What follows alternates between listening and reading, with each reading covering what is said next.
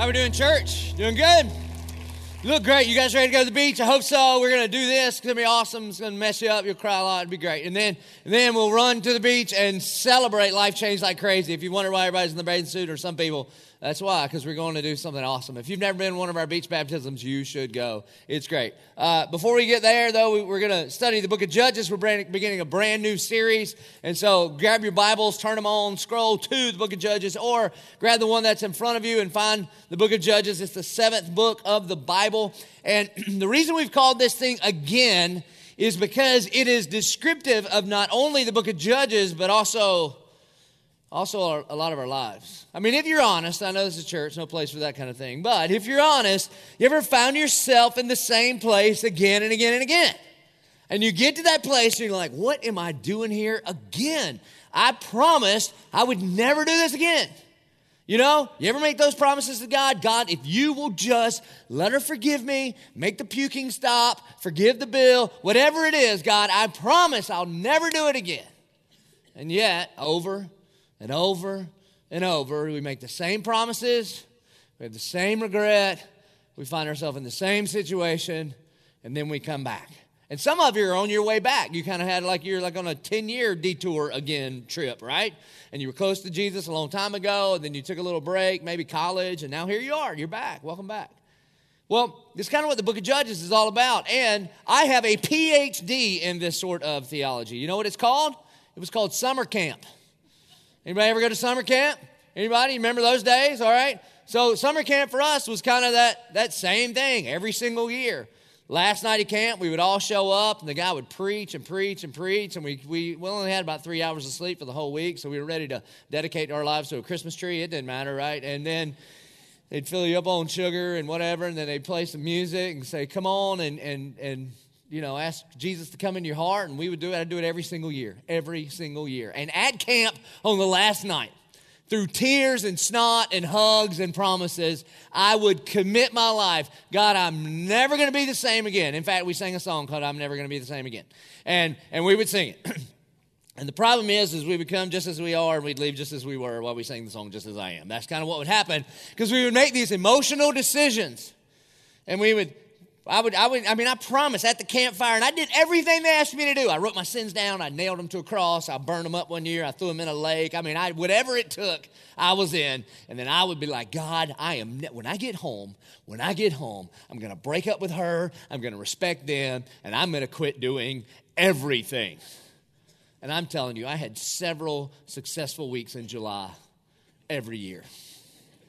And then by about the time football practice started, the language came back, and the friends came back. And by October, I was like, when is camp? I need camp again. And the big problem was a total misunderstanding of the gospel.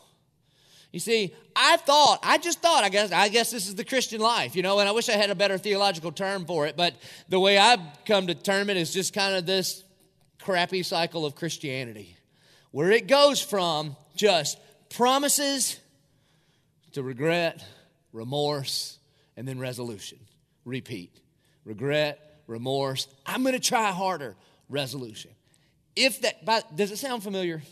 I mean, anybody been on that journey before?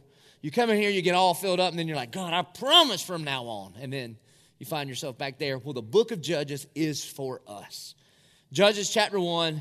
Verse 1, we are going to talk about how to break that cycle of crappy Christianity, which is not what God has in store for you. 1:1 says, after the death of Joshua, the people of Israel inquired of the Lord, who shall go up first for us against the Canaanites to fight against them?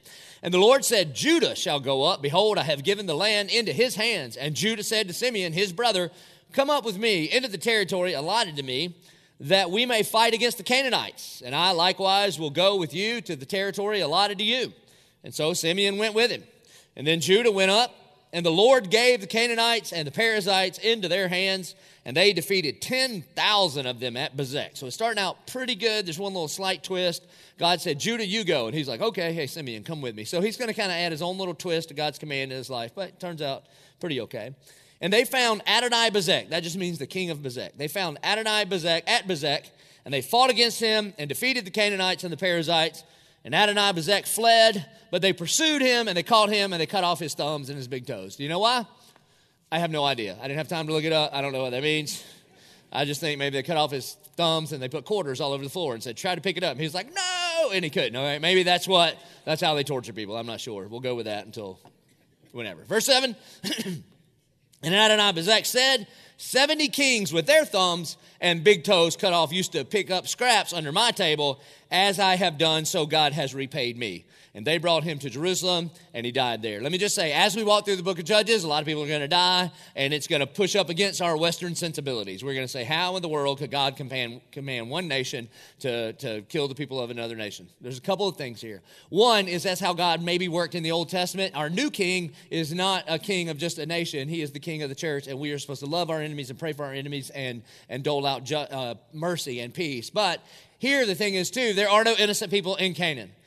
Leviticus 18, Numbers 9, Numbers 18 let us know that it was a pretty wicked and depraved place. There was rape and murder and child sacrifice and all of these kinds of things. And God was using Israel as a hand to dole out his justice.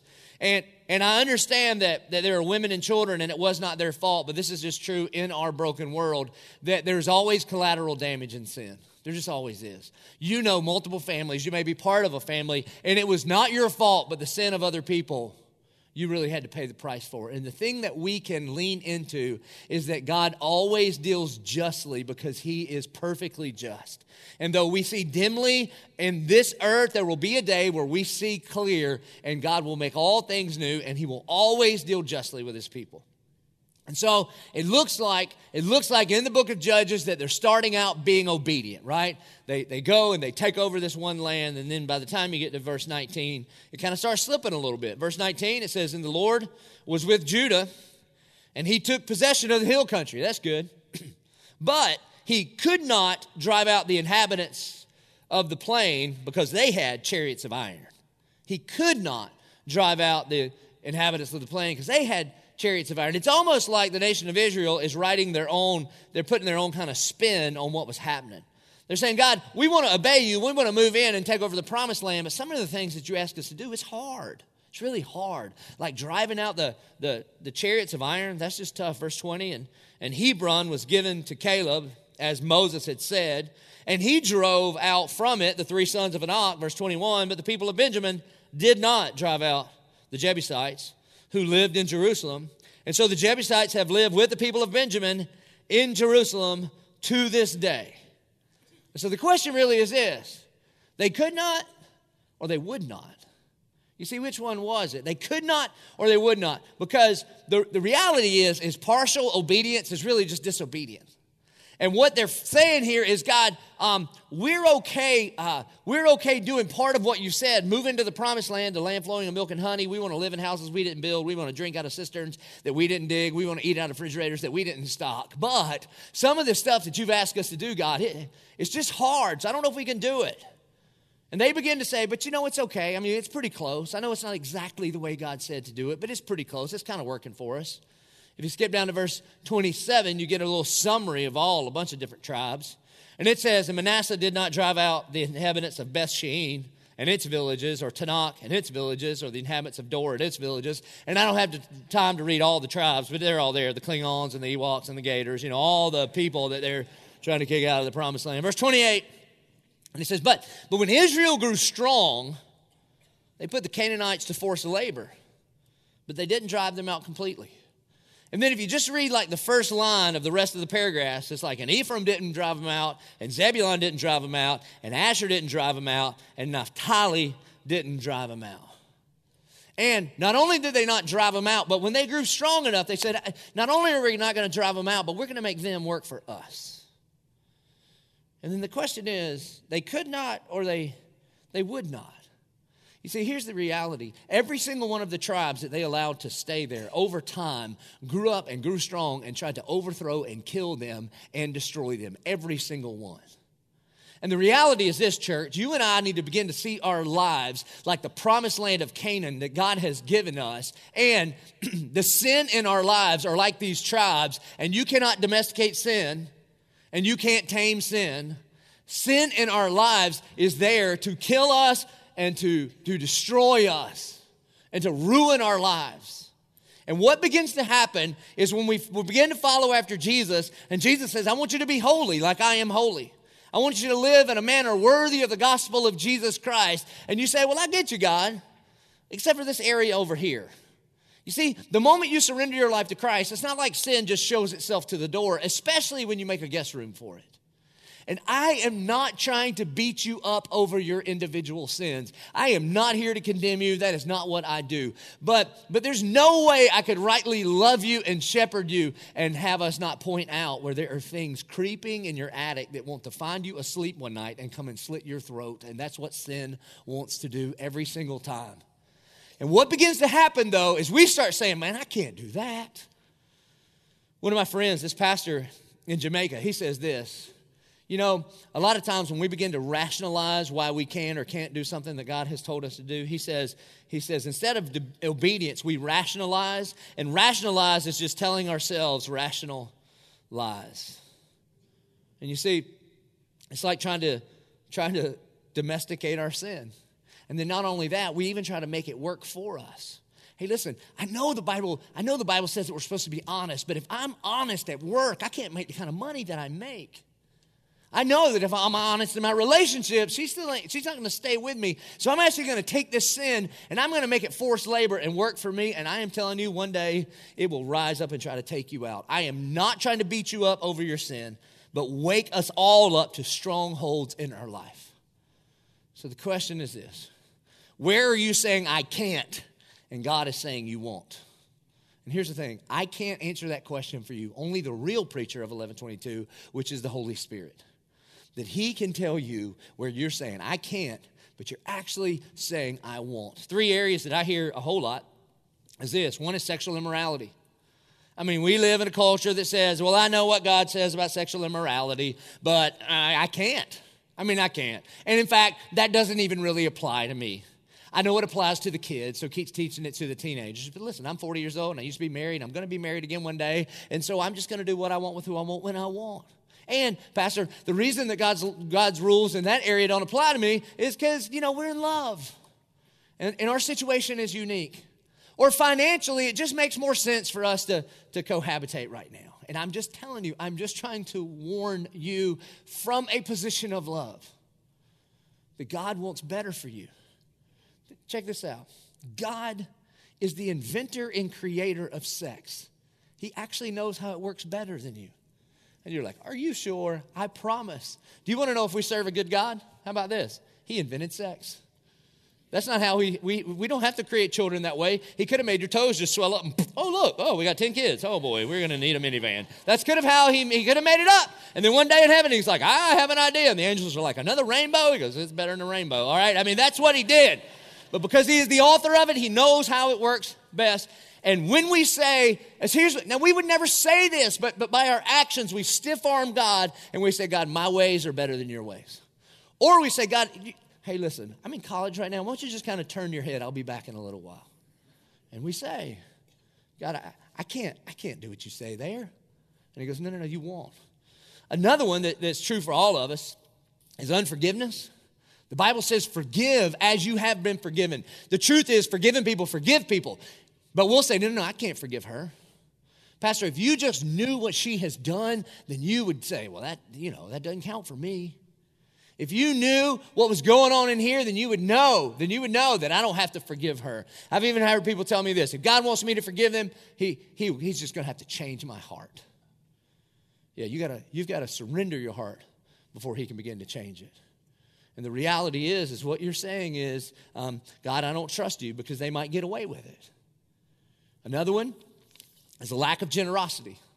A lack of generosity. And anytime you start talking about money in church, people start puckering up. They're like, no, he isn't. Oh, yeah, he is. Here it comes. And here's the thing. You know who doesn't mind people talking about generosity in church? Generous people. They're like, praise God, all right? But there's a whole lot of people, when it comes to the issue of money, we're like, no, that's like an iron chariot in my life. I know the Bible commands us to give first and give best to him because he is first, and he first loved us by giving us his best. But, and here's what people will tell me, Pastor, when I have more money, I'll be more generous. Are you serious? No way. In fact, statistically, the more money you make, the less you give percentage-wise. That's just true. And then when people start making a little bank, they go, well, the church just wants my money. No, but see, let's be honest. You want your money. And I'm not saying give it to me, but be generous towards the things of the Lord. And instead, we say, no, God, you keep your hands off of this area of my money because that's mine. If you really think that Moore's is yours, then you don't know the creator of the universe. That it all belongs to him, and by his grace, he allows us to manage or steward it for a little time. And what can begin to happen is you and I can stiff-arm the Almighty God. That we can stiff-arm God, and we go, no, God, get out of my face. I got this. I got this. And essentially what we're saying, whether it's in relationships or sexual morality or in our finances, essentially what we're saying is, God, I don't trust you. I'm going to do what I want with who I want when I want, and you ain't the boss of me. And I'm going to step in and I'm going to obey you partially, the things that I like. Like I'm going to sing your songs and I'm going to close my eyes and lift a hand and I'm going to do some of that stuff. But when it comes to areas that you call me to obedience in and they're tough, I don't think I could do that. And so this is why, first of all, you and I have to preach the gospel to every area of our life, to every nook and cranny of our life. Because if I didn't mention an area that you're struggling in, then there's just some other area, me included, where we're not believing God for his best. And we're saying, I don't think I can do that. And this is the recipe that led Israel for the whole book of Judges to begin to go through this cycle over and over and over. And the cycle was they would be disobedient. It would lead to their destruction. They would cry out to God, and then God would deliver them. And then they would just repeat. And so they would make resolutions. We're never going to do that again.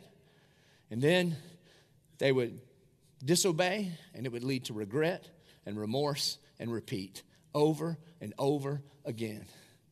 So what do you do about it? Chapter 2, verse 1, it says this.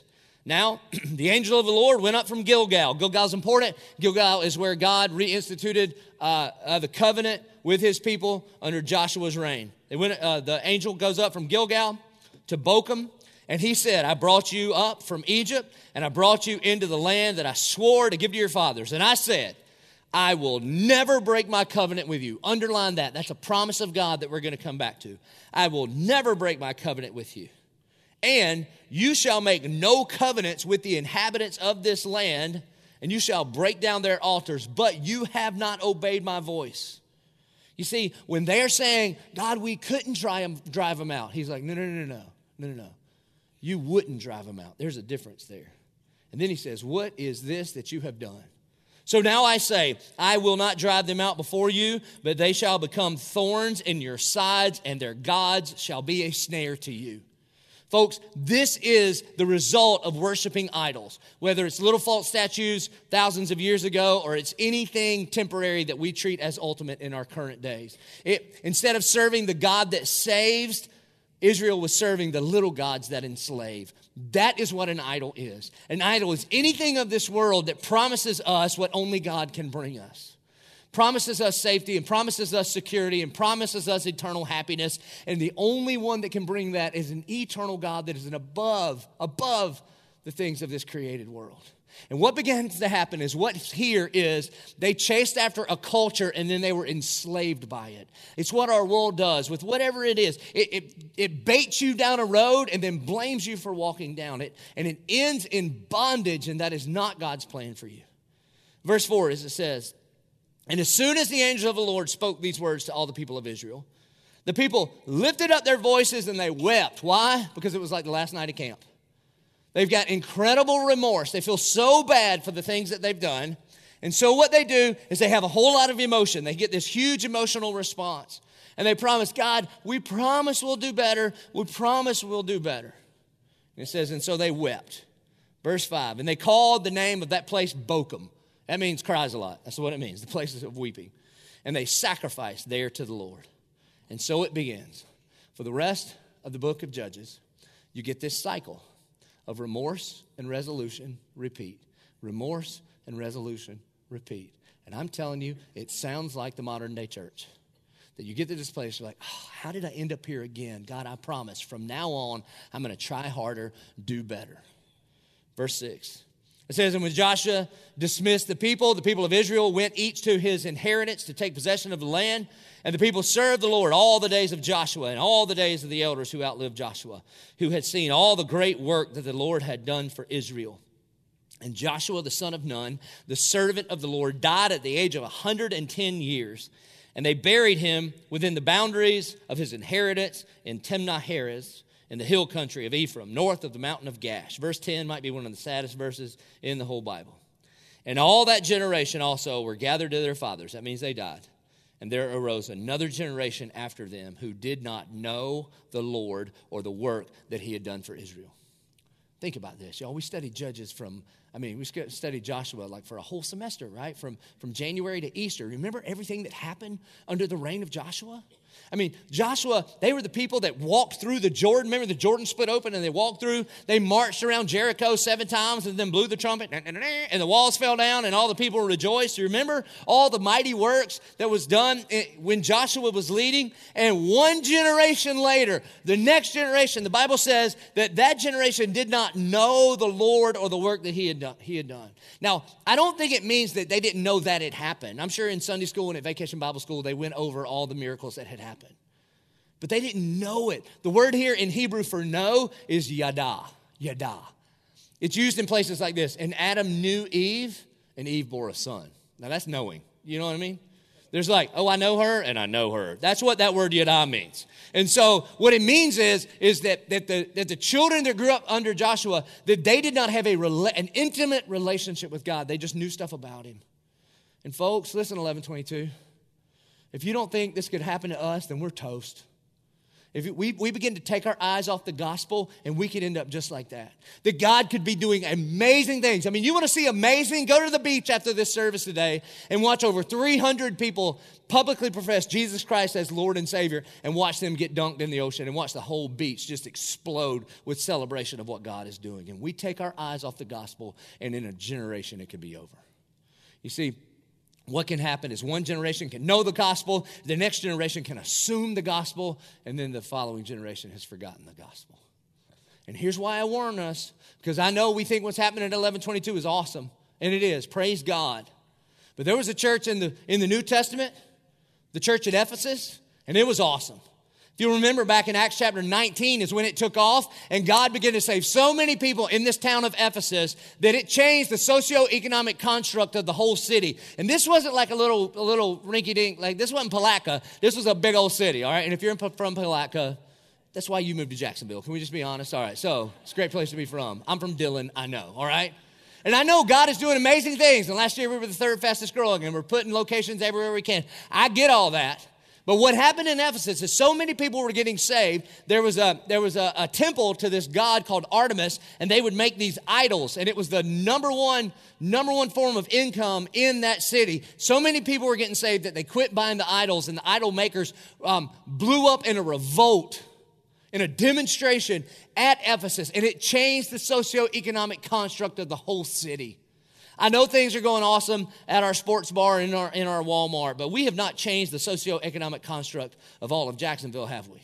And then by the time you get to the book of Revelation, Jesus sends a letter to the church at Ephesus, and he goes, hey, great doctrine and good work, but you've lost your first love. And you can't go, have you heard from the church of Ephesus lately? The door's shut. It's not there anymore.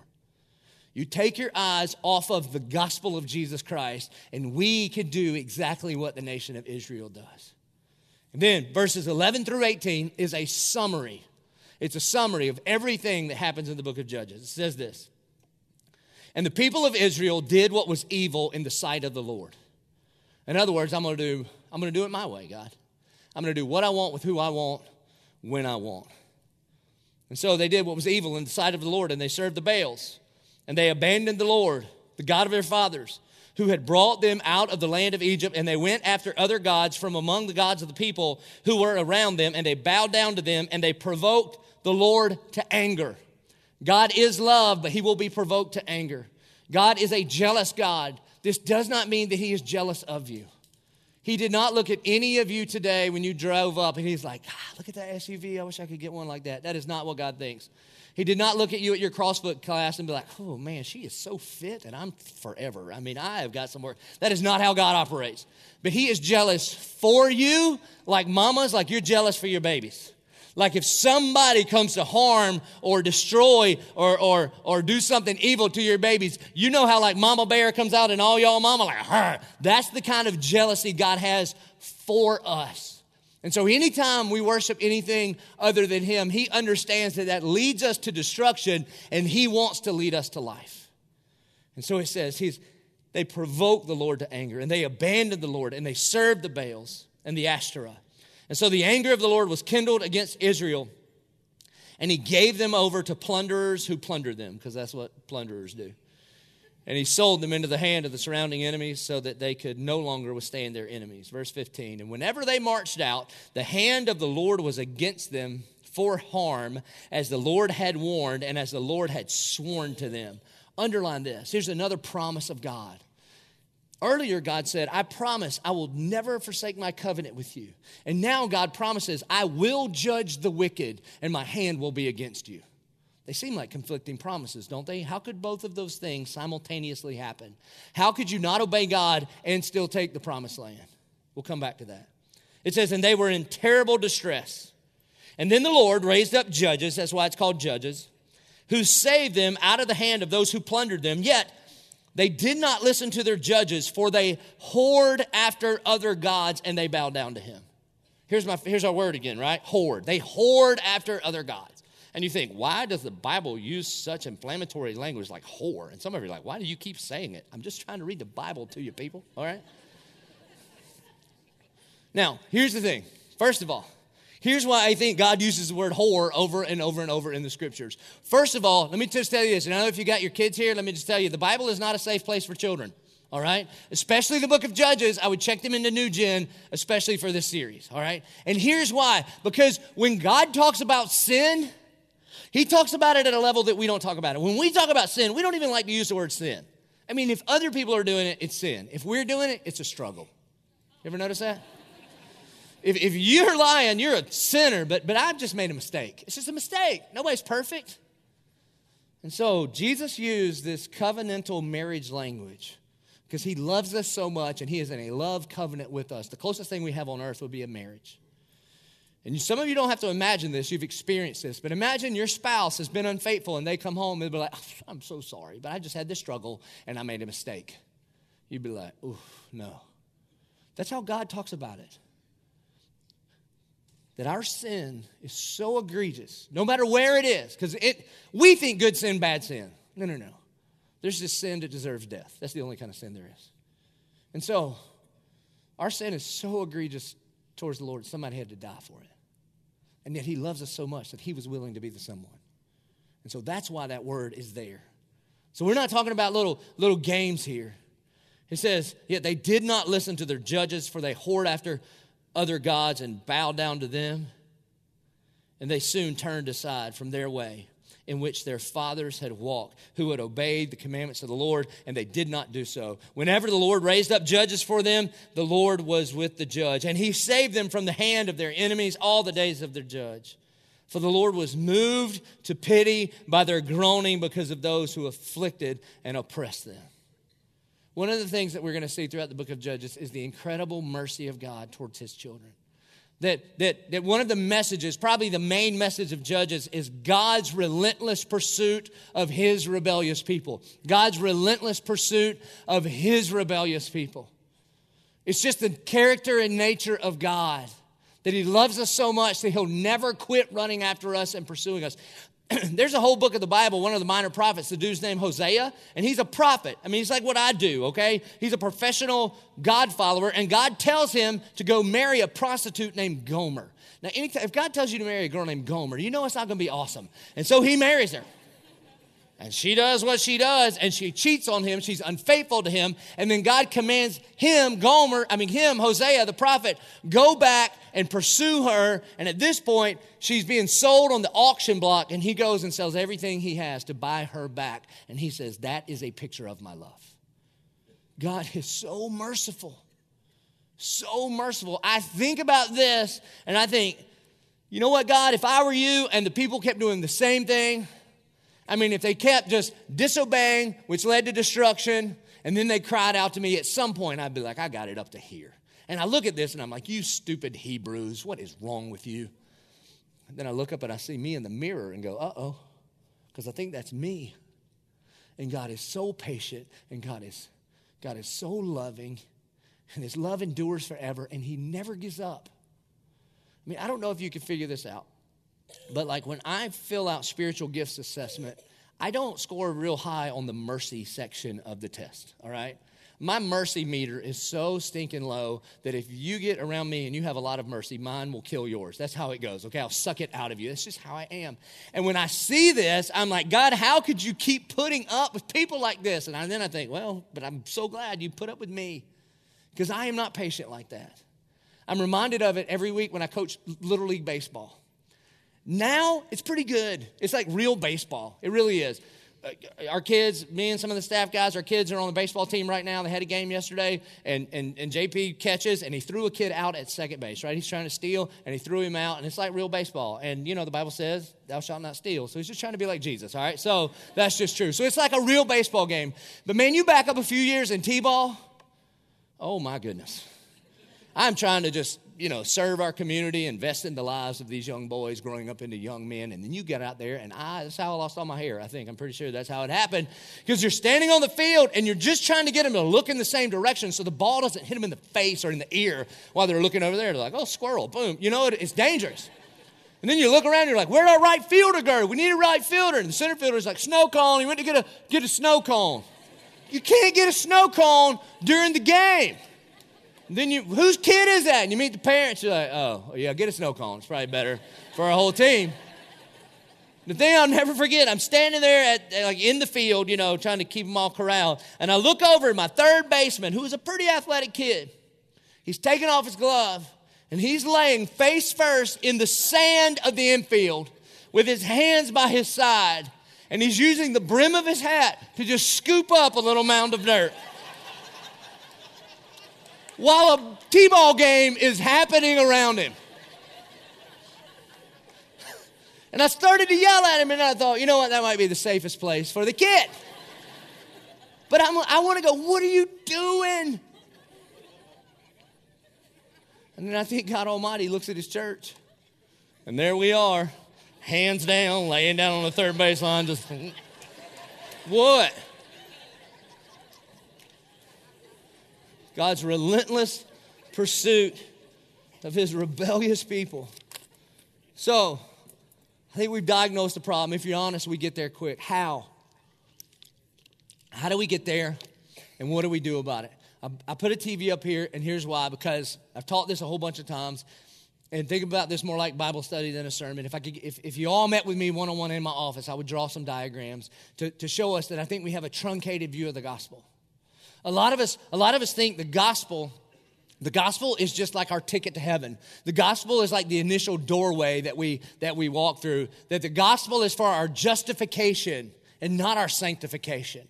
And so the way it looked like for me is this. It's like there's us. And by the way, I'd like to thank Pastor Ryan Stone for modeling for this. Have y'all seen Pastor Stone lately? He's lost about 100 pounds or something. Doesn't he look great? But his head is still the same size. So he looks like that. That's what he looks like. That's what happens, all right? And so anyway, he looks great. And so there we are. And you get to this place where you meet Jesus, where you know you need your sins forgiven, where you know that you've been the boss of you, and you get to a place where you say, okay, you cry out to God, just like the Israelites did. You cry out to God and like, God, save me. And he does.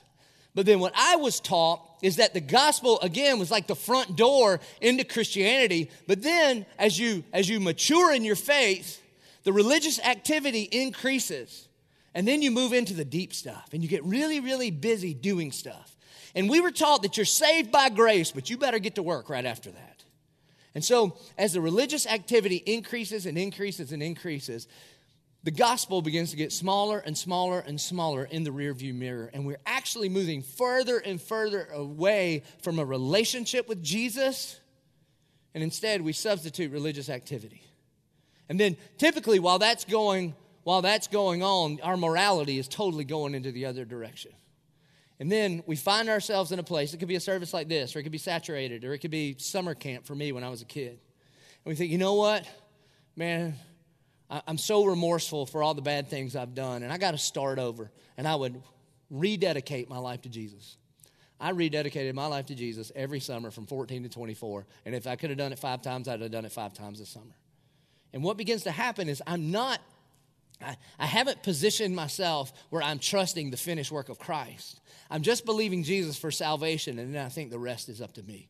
And we began to move further and further away from the gospel and into the deep stuff. And then what begins to happen is this cycle just begins to happen over and over and over. We replace a relationship with Jesus with religious activity, and the cross gets smaller and smaller and smaller the farther we get away from it. And here at 1122, man, beach baptism will bring you back, and Saturated will bring you back, and Christmas Eve will bring you back, and Easter will bring you back. And so what do? This is what happens. This is what happens in the life of the nation of Israel. And this is what happens over and over and over in our own lives if we don't have an understanding of the gospel of Jesus Christ. And so the way it looks in our life is this, is that it starts by surrender. And I don't mean like legitimately surrendering your whole life to the lordship of Christ. I'm talking about that emotional decision where you just make a promise. God, I promise I'm going to try harder.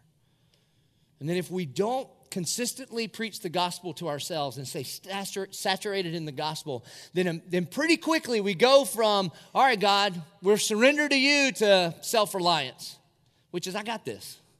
God, I know you said drive them all out of Canaan, but you know what? Those chariots of iron are tough, and so I don't think I'm going to do that anymore. And God, I know you said do sex this way and money this way and relationships this way, but you know what? I got this. And I'm going to listen to some of what you say to do, but maybe not all of what you say, because you know what? I think in the end, I think I know better. And we begin to rely on ourselves. This is the part that gets uncomfortable. And then, this is maybe the worst, then we move into self-deception. This is scary because we think, you know what? I think it's actually working. I mean, I can have a little something on the side. Nobody knows. Nobody's getting hurt. They're just pictures. Nobody knows. Nobody's going to get hurt. We begin to deceive ourselves to say, I can do what I want with who I want, when I want, as long as nobody gets hurt.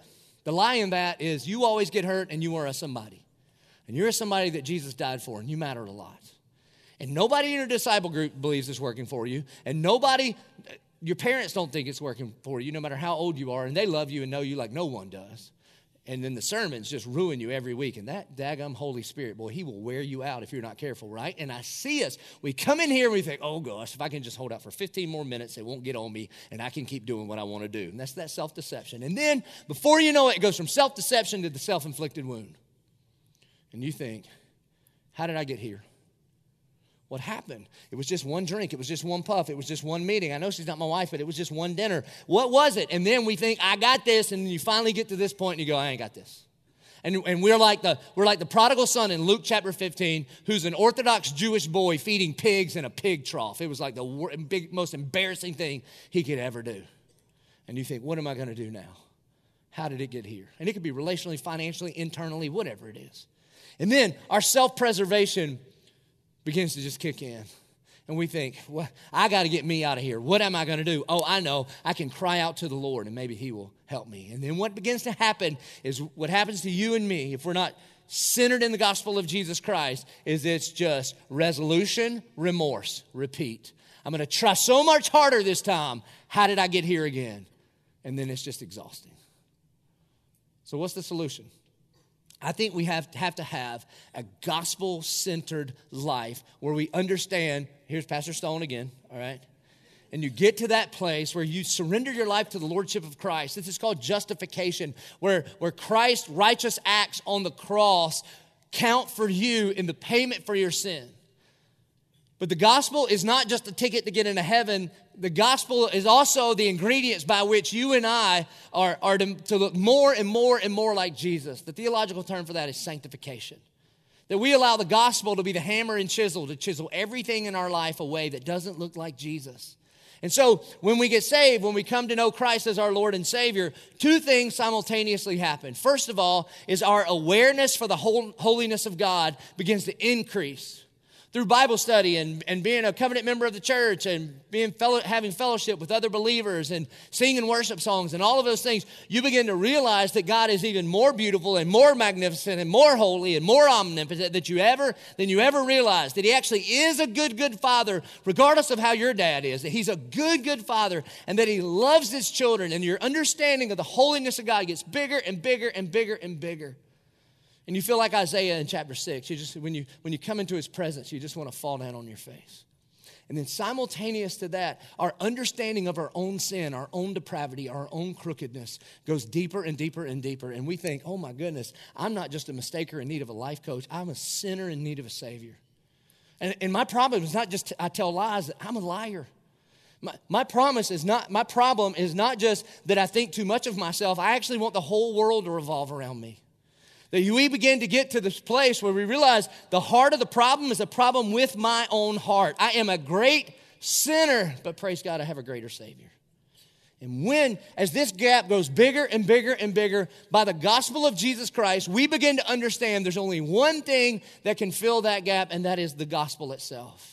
And as our awareness of God's holiness grows, and as our awareness of our sin grows, what grows in our life is the cross, or the gospel does not get further behind us in the rear view, but it gets bigger and bigger and bigger in my life. I've been a Christian for a while. I've been in ministry for a couple decades now. And the thing that I cannot get over, that my understanding of the holiness of God and my understanding of my own depravity, the thing that I cannot get over is that He would love me enough to take my place. I mean, it overwhelms me. It overwhelms me. Sometimes it catches me so off guard. There was a few months ago, we had a worship guy in here that we were trying out for one of our worship leaders at our new locations. And they told me, they were like, pay close attention to him. He's going to sing this song. And he was singing Amazing Grace, when we do it the fast way, and we're singing it. And he just sings this word. We've sung it 1,000,000 times, but he just sings, that you would take my place. And I'm supposed to be evaluating this guy up here and if he's good enough to come work here. You know what I mean? I'm supposed to be like in work mode. And I'm sitting right over here, and I just hear these words, that you would take my place. And I begin to understand more of God's holiness and my sin, and I just lose it. I'm crying like a girl that just watched the 8th grade Notebook over here on the second song. And afterwards, they're like, how'd he do? I'm like, I don't know. He took my place, and that's just all I can handle. All right, that's just what I do. When we do this, we have a deeper and deeper and deeper understanding of the gospel. And when we sin, not if we sin, but when we sin, we can run to the Father. We don't have to run from Him. And you look at this and you say, okay, so that's how the gospel grows deeper and deeper and deeper in my life.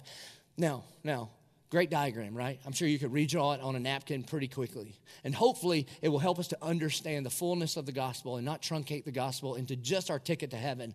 But the gospel is the truth that not only justifies us, but sanctifies us, helps us grow to be more and more like Jesus. But you say, but how do I do this? How do I practically do this in my life? Well, you see, what that cycle offers us is remorse and resolution. What the gospel offers us is this word, repent. Repent. You see, to repent is a directional word. Martin Luther, I hope you know who Martin Luther is. Martin Luther started the Protestant Reformation. In 1517, he nailed the 95 Theses on the Wittenberg Castle Church in Germany on October 31st, 1517. And it sparks the Protestant Reformation. And you know what happened? He was a Catholic guy. And you know what happened? This is a problem. He got a hold of a Bible and he started reading it. And he said, what was all that tradition you've been talking about? Where's the penance? I don't see any of this in here. And so, essentially, he started the Protestant Reformation. He wrote the 95 Theses. He basically said, I got 95 problems and the Pope is one. That's kind of what it was. And he nailed it up on the door of this church, and it started. It's why there's Protestant churches now. And here's the number one. Here's this first thing. He said this. He said, when our Lord and Master Jesus Christ said repent, He willed the entire life of believers to be one of repentance. When our Lord and Master Jesus Christ said repent, He willed the entire life of believers to be one of repentance. You see, repentance is different than remorse and resolution. Repentance is changing direction, and when we sin, we run to God and not from Him. My friend J.D. Greer is a pastor in North Carolina. He says this. He says, conversion isn't sinless perfection. It's a new direction. That conversion is not sinless perfection, it's a new direction. One of the things I do here at our church is we train up church planners to go all over the United States. And we take church planners through this curriculum called the Gospel-Centered Life. And as I'm supposed to be discipling these men, this curriculum has just been discipling me like crazy. And in it, it talks about what daily repentance or what gospel-centered repentance looks like.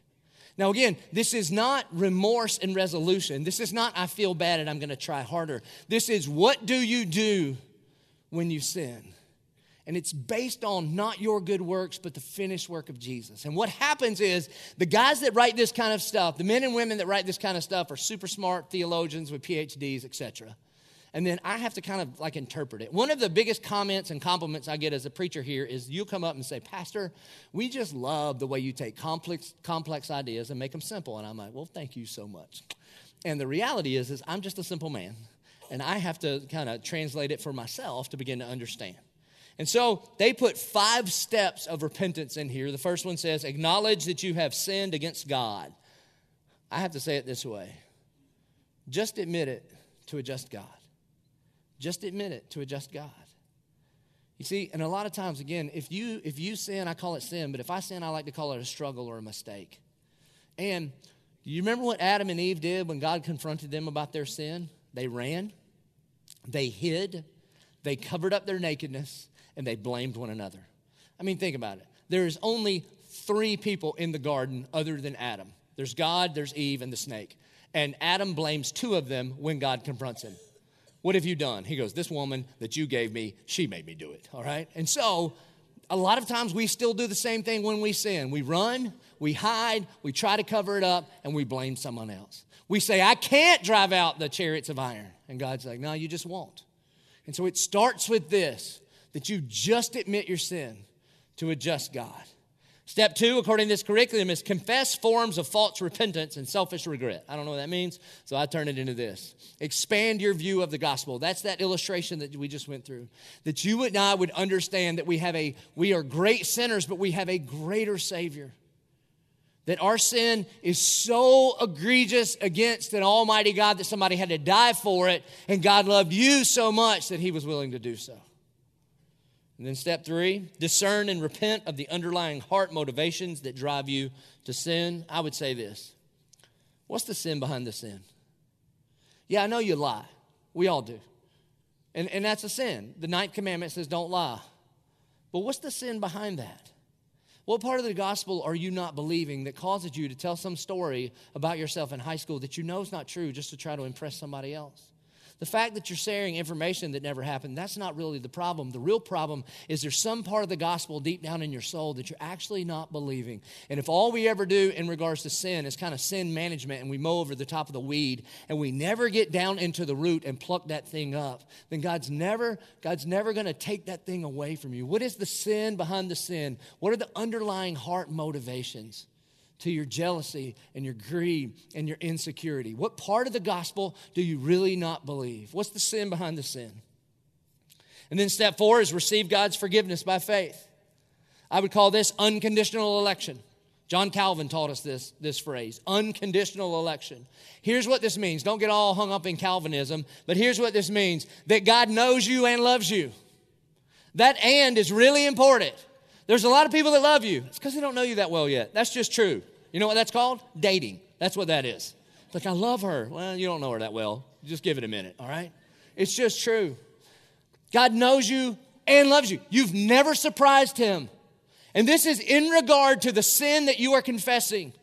Do you know God did not look back at Memorial Day and go, what in the name of me are they doing? He didn't. He already knew everything that you were going to do and loved you anyway.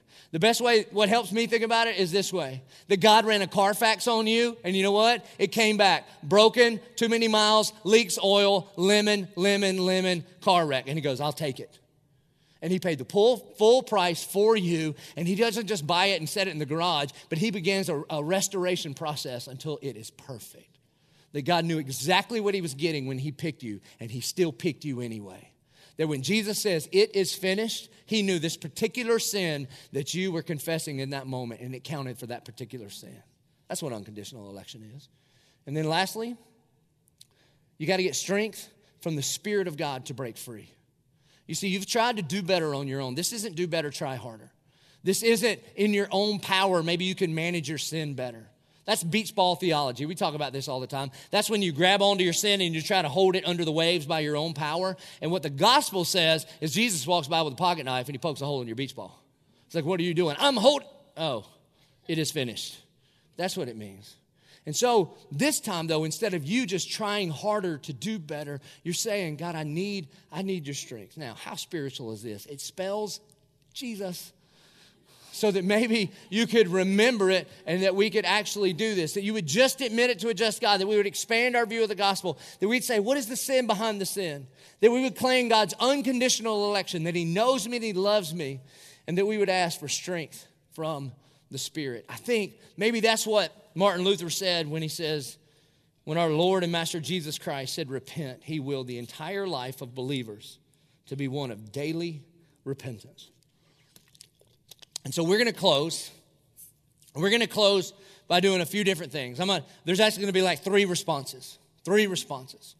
And today is a different day, okay? Today is a day where hundreds of people are going to stand in the ocean and proclaim that Jesus Christ is their Lord and Savior. It is a day of public proclamation that people are following after God.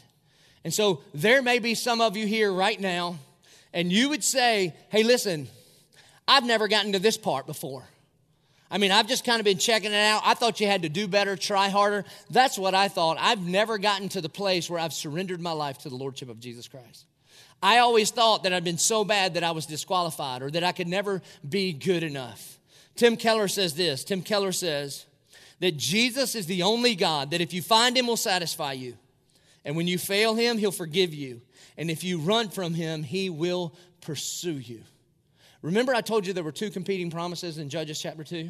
God simultaneously says, I will never break my covenant with you and I will judge the wicked. And you say, how in the world can those two things be kept by God? They seem like competing promises. Well, what if God looks at our salvation from this point of view? And how in the world can God keep a covenant and simultaneously judge the wicked? Well, the place where this crosses in human history is for those two things to happen. Somebody had to come to this earth and live a perfect life. And our sins, the payment of our sin had to be heaped upon his shoulders. That happened one time, and his name is Jesus Christ. And at the cross, when he pushed up on those nail-pierced feet, and Jesus says, it is finished, simultaneously, the justice of God and the love and grace and mercy of God were fulfilled in the life, death, and resurrection of Jesus Christ. And so, my question is, do you know him?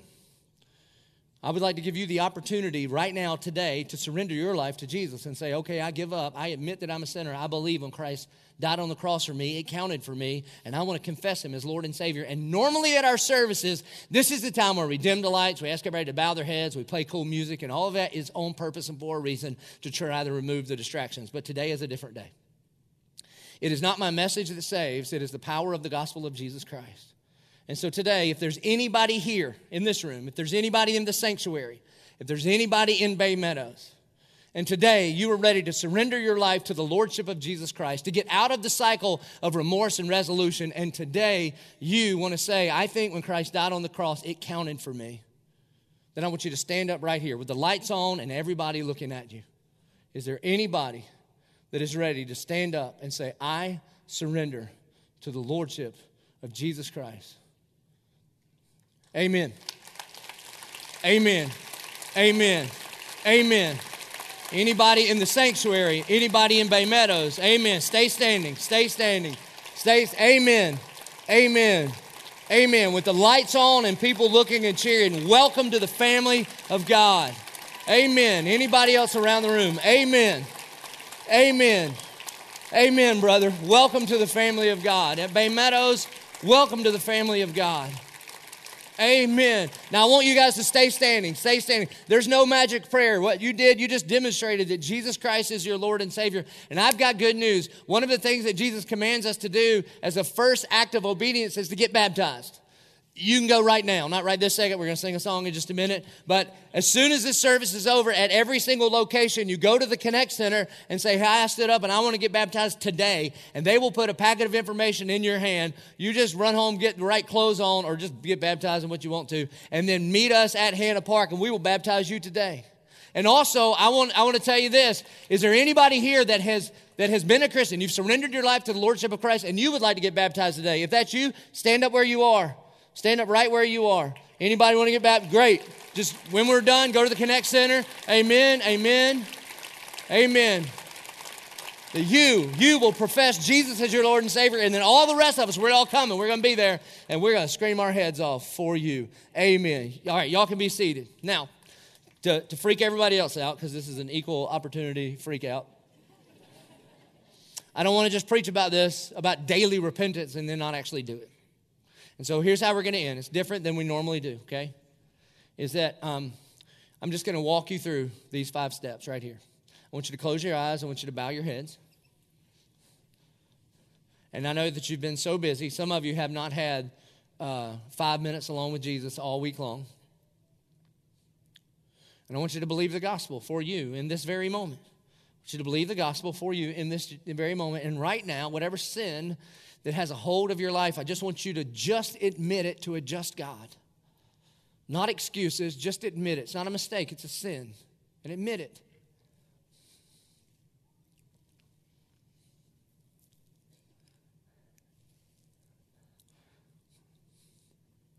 Now expand your view of the gospel. Preach the gospel to yourself.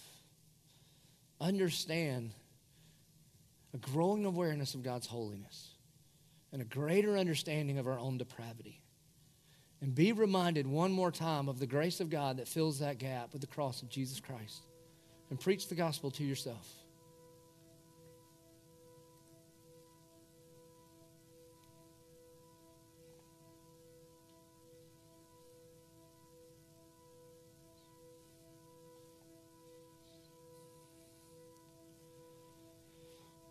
And now this is where it gets really hard. What's the sin behind the sin? Ask the Holy Spirit to reveal to you what only He can reveal to you. What are the heart motivations that lead you to the same regrets, the same remorse, the same promises, the same action? What's going on deep down in there that maybe you've never been able to admit before, and admit it. And ask for the power of the Holy Spirit to stir up in you the sin behind the sin so that He can root it out.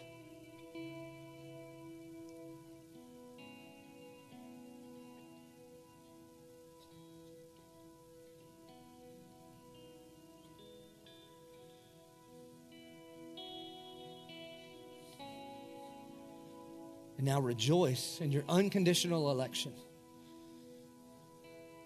That God chose you. He picked you. He knew everything that you have done, are doing, and will do. And He picked you and loved you anyway. He knows you and loves you. And celebrate the fact that if you're in Christ, you have been adopted in the family of God. And there is nothing you could do to undo God's unconditional election of you.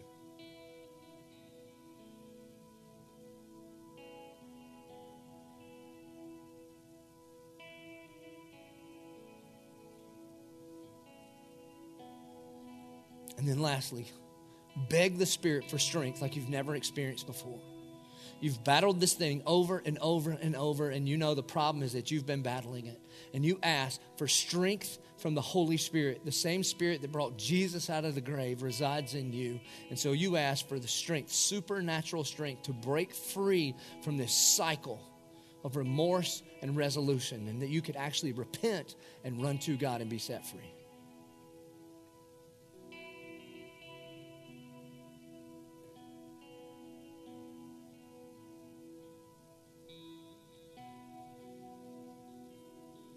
Our good and gracious Heavenly Father, God, I thank you and I praise you that you save. God, I thank you and praise you for the men and the women that stood up with every eye on them, everybody watching in all of our locations saying, Jesus Christ is my Lord and Savior. And God, I thank you. I thank you for the gift of repentance. God, may you, by the power of the gospel of Jesus Christ, by the blood of Jesus, by the love of a Heavenly Father, Lord, by the indwelling Spirit, God, may you break us of this cycle of remorse and resolution. And may we repent, may we change direction and come running to you. Prone to wonder, Lord. Lord, I feel it. We're prone to leave the God I love. And God, as a church, here's our heart, Lord. Take and seal it. And God, we ask that you seal it for thy courts above. Lord, I thank you. I thank you that the gospel doesn't just get us into heaven, but God, the gospel transforms our entire life into the image and the likeness of your Son, Jesus Christ. God, I thank you. I thank you for your mighty hand and your mighty work in this place. We pray it in Jesus' name. Amen. Hey, would you please stand as we respond? We're going to respond by singing an old hymn, Come Thy Fount of Every Blessing. Primarily because it has those words, Lord, I prone to wonder, Lord, I feel it, prone to leave the God I love. Here's my heart, Lord, take and seal it. Seal it for thy courts above. And we're going to respond by coming to the altar and praying like crazy. And we're going to respond by bringing our tithes and offerings, our first and our best. Because God first loved us by giving us his best. Let us respond.